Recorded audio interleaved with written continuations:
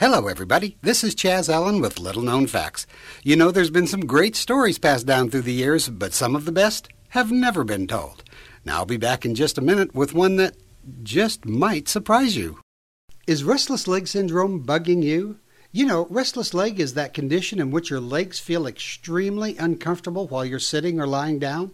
It makes you feel like you need to get up and move around. Sometimes cramping legs. Now, restless leg syndrome can begin at any age, really, and generally worsens as you get a little older. Now, women are more likely than men to develop RLS. Now, thousands of people use Activate to relieve their restless leg. It's medically proven and has no side effects. None whatsoever. And remember, it's 100% satisfaction guaranteed. It must work for you or your money back. Just go to www.myactive8.com. That's myactive and the number 8.com.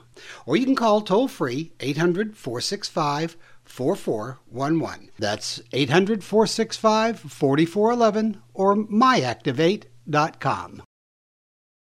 It first hit the airwaves on September 12th, 1959, and for 10 of its 14 years, it absolutely ruled Sunday nights. The directive to the producer, David Dortort, from the big boys in the front office was clear: to create a program that would stand out sharply from the run-of-the-mill sitcoms and formula westerns of the time. And he did. Brother, did he ever. And I'm sure you remember Bonanza. Lauren Green was Ben, the father and owner of the Ponderosa.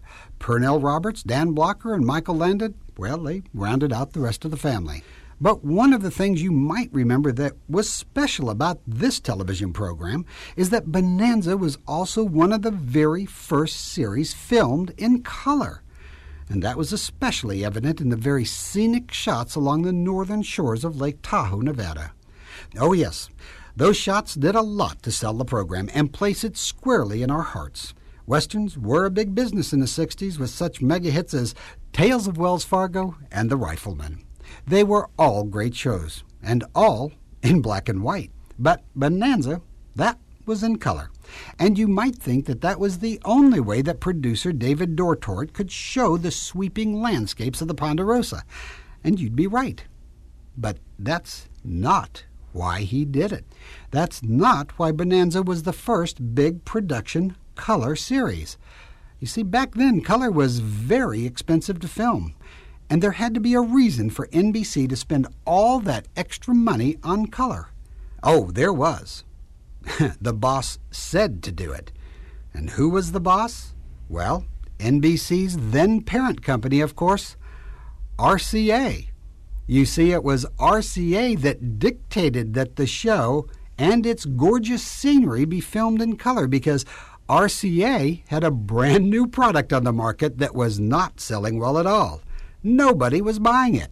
And faced with what might have been a major failure, RCA decided that the product needed a big boost, and it got one. It's a little-known fact that it was the filming of the most popular show on television in color that changed a black-and-white television-watching public and started the consumer revolution to purchasing color televisions. This is Chaz Allen. Join me again tomorrow for another little-known fact, or anytime at our website, www.lkfshow.com.